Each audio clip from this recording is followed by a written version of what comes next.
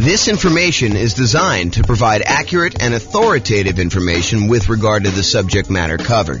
It is offered with the understanding that the presenters are not engaged in rendering legal, accounting, or other professional services.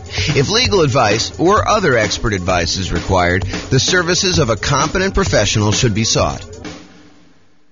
Welcome to the New Orleans Real Estate Investing and Real Estate Financial Planning Podcast. Learn all about investing in real estate in New Orleans, Louisiana, with a combination of real estate financial planning and modeling with numbers specific to New Orleans. Plus, syndicated, more generalized recordings of live and pre-recorded real estate investing classes, not all of them specific to New Orleans. Be sure to stay tuned after the podcast for a message from our sponsors. The following is part 5 of 6 parts of the class Overcoming Obstacles for Real Estate Investors. Be sure to check out other parts published as separate episodes. Now we're going to do finding what you're missing. So what's missing? So we already covered down payments, which sort of included reserves and closing costs as well. Now we're going to talk about finding deals, finding a dream team, finding partners, and finding tenants. All right, so finding deals. I mean, there's not a lot of stuff I can add to this, right? It's going to be a lot of master of the obvious stuff. So finding deals inside the MLS, you can brute force all properties. So if you're really struggling to find a deal, look at every deal. Run the numbers on every deal. See if you can, make something work. Brute force analysis, do it. Take the time, go through all the stuff. Or if you're unwilling to do brute force, do better searches. Search for a wider range of fixer-upper terms. Look at things that might get you a lot of false positives, but might actually attract something for you. Like if you're looking for properties that could be good house hacking properties, so things with like walkout basements or second kitchens or things. We did a whole class on this and how to find those deals on the MLS. But if you go watch that, we go into a lot more detail. But basically the idea is be more broad in your search so that you can then narrow it down if you're willing to do that. That's all the stuff inside the MLS. Market to find motivated sellers. So if you can't find what you need inside the MLS, be willing to spend money in order to find deals outside the MLS. Put out marketing, and we did a whole separate class on marketing to find motivated sellers, like 2 hours on that. So go watch that to find sellers instead of just deals in the MLS. Because the MLS is going to give you, in a lot of markets, it's going to cover about 90% or more of the properties that go up for sale in a year. But that still leaves 10% of properties that are being sold for sale by owner. And it might change a little bit from market to market, but that's about what the numbers are, about 90-10. And some markets, it's more than that. Some markets, a little bit less. So marketing to find motivated sellers. And in my mind, that would also include networking. So we include networking in that class when we talk about it. So going to different real estate investor meetings, meeting as many wholesalers as you can, trying to go find deals by, talking to people, telling them that you're in the business, letting everyone that you're looking to buy properties, because you'll find kind of these off-market deals that way too. If you can't find deals in the market where you're currently looking, consider expanding geographically. Look, I went and I did a research and I found out all the properties that were bought and resold within a single year time. So that's the possible universe of all the fix and flip deals that happened in my particular marketplace. And there's not enough for me to do as many deals as I want if I had a pretty significant share of that market.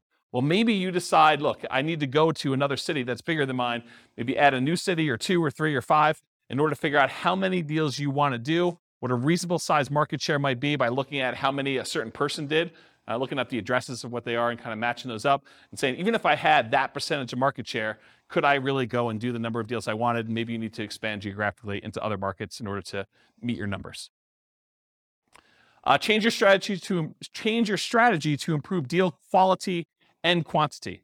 So if you're like, look, I only want to do pop-top fixer-uppers, well, you may want to actually improve your deal quality, change your strategy so you can improve your deal quality. You can go and look at, maybe I'm willing to also do regular fixer-uppers or ones where I could add additions or something like that in order to be able to get more profitable deals and also improve the number of deals that you might have. And then another obvious one, make sure you hire a real estate agent or wholesalers, and to a lesser degree, maybe a marketing person and a mentor in order to help you increase your deal flow. So those are strategies. Any that I missed? Does that help, Bill? Cool.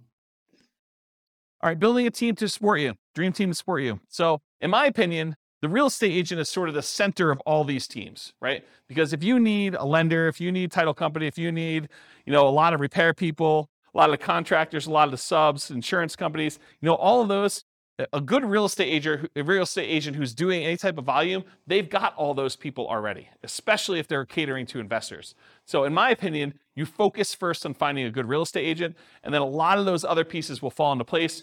You can decide whether or not you want to use the person that they've been using, or if you want to continue looking for someone to replace a weak team member that the real estate agent doesn't have a person for, and then you can go and do networking with other real estate investors. You can go talk to other people and try to find people that way. But I think that's the best strategy, is you go find the agent or agents, and you really focus in on their team to start with. And then, of course, you optimize from there. Any questions on that? Is that helpful? Cool. Finding partners. So talk about your investments and listen for curiosity. You got to talk to a ridiculous number of people. Got to talk to a lot of people in order to find these. And then you can network with others, virtually and in person. And there's two schools of thought on this. I'm going to ask you guys a question. We're going to poll you. Do you think it's better to go to real estate investor club type meetings to look for real estate partners? Or do you think it's better to go to non-real estate investor club meetings in order to look for possible real estate investor partners?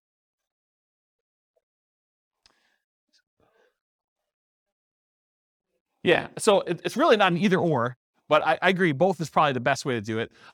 The real question is, what I was trying to get at is, do you think it's better to go to an investor meeting where there's a lot of competition, there's probably a lot of people looking for partners in that room, and they're probably pretty knowledgeable about what's involved, and maybe they're thinking, I'll just do some of this myself, and so maybe they have limited capacity to do other partnership deals because they're able to do some deals themselves? Or do you want to go tap a completely unmarketed to set of people that they're not really, they're interested in real estate, but they're not showing up for meetings. They haven't expressed an interest to learn how to do it. They're really sort of like, yeah, I'd be interested in partnering. I don't know what I'm doing, but I got money and I got loans.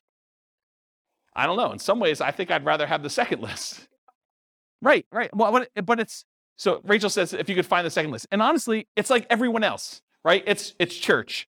It's, business. It's like your work. It's like all the people you're doing. You just tell them about, my husband and I just went and we flipped this property. We did really great on it. And they're like, that sounds awesome. I wish I could do that. Well, you can, right? I mean, that's how you do it. You say, well, you can, come on over for dinner. We'll talk to you about doing this and maybe you can get involved in our next deal. Okay. But that's the idea. It reminds me, it's probably not exactly the same, but this reminds me of the story of the two shoe salesmen that go to the jungle, right? And they go to the jungle and one of them phones back to the shoe company, yo, send me home, no one has shoes, there's no opportunity here. And then the other guy calls back and says, this is amazing, no one has shoes yet, right? So I don't know, it's sort of like, which way do you want to do it? And then my final tip about finding partners is sort of a subtle kind of backdoor way. It's marketing to lenders from public record data that have made hard money or private loans. So someone who has loaned money on a real estate deal could be a source for you to partner with, or a source for money if you're looking for money partners. But if you go and you could pull up a list from public record of all the lenders that are not institutional lenders. You could try to find those, compile a list, and then mail them. Okay, so that's another way to do it. Is that helpful? That was the tip of the night. There you go. So a lot of people writing that one down. Any questions on this? Cool. Finding tenants. All right, here's the easy button. Hire a professional property manager. That way you don't have to do it at all. If you're not going to do that, make sure you start 60 to 90 days in advance of the vacancy. That means that your lease must tell the tenant that's living there, you need to tell us 90 days in advance whether you're planning on renewing your lease, and then we're going to renew it at that point, or you're not going to renew your lease and you plan on moving out so that we can start marketing the property. Make sure that your lease allows you to start marketing the property. Make sure you check that you can do this in your marketplace, but make sure that you're allowed to market the property early and that you have the permission in the lease written out so that you can go show the property to prospective tenants while the other tenant is still living there. So unless you have multiple vacancies, realize you're really only looking for one tenant. So you're not trying to find 100 people, you're trying to find one. And not everyone is looking every day. So make sure you have reasonable expectations going into this, that if you put up an ad, you don't get like 50 calls on day one. That's not the end of the world. expect to spend money on marketing. I think a lot of folks, they've gotten a little bit spoiled in a lot of marketplaces where you put up an ad on like Craigslist or Zillow or something like that, and you get 15 phone calls, and you find your tenant within a week. Yeah, I mean, it doesn't always work that way. There are markets where it's softer, where you have a surplus of rentals, and it takes some time to market properties. And sometimes you may need to market it hard and do more than just put up an ad and hope that the phone rings and kind of field phone calls. So expect to spend some money on marketing, maximize the marketing you can do all the stuff you can on the web, do signs at the property, in the yard if you can, like all those different things. Network with other local investors to find out what's working locally. So usually after an investor has filled their properties, they're really open to sharing. While they have a property for rent, they may not be super open to sharing. But once that property is filled and they've got no vacancy, they're happy to tell you where they're marketing. As soon as you have a great offering, so make sure you're doing all the stuff that you should be doing to the property. You can't try to rent a piece of crap and then tell me that you can't find tenants. Okay? And then once you have a good property and it's good exposure, you're doing all the marketing you're supposed to do, use inquiries, the number of calls you're getting, as feedback. If you put up an ad and you get no calls for a week, that's probably a sign that your price is probably a little bit too high for that property. And maybe you drop the price. That's probably the next lever to do. Once you know that you have really good photos, the property is marketed appropriately, it's up on the web, you verified that, you've got all your signs and other marketing out there, and you're doing all the other stuff that the most successful investors in your market are doing. Any questions on this? Cool. This concludes part 5 of 6 on overcoming obstacles for real estate investors. Listen to the next episode, part 6 of 6, on inner game. With home prices up, mortgage interest rates up, and rents up but not quite enough to counteract the higher prices and interest rates, cash flow on rental properties in New Orleans is harder than ever. Book a call with the Real Estate Financial Planner to apply our proprietary 88 strategies to improve cash flow on your rentals. See the show notes for a link to schedule your call and improve your cash flow today. If you're a real estate agent, lender, or professional in New Orleans that wants to help our real estate investor listeners, consider reaching out to learn about collaboration opportunities with this podcast. We'd love to add more value to our listeners by having you assist our investors buy, sell, and finance their real estate investments. See the show notes to schedule a call to discuss collaboration opportunities.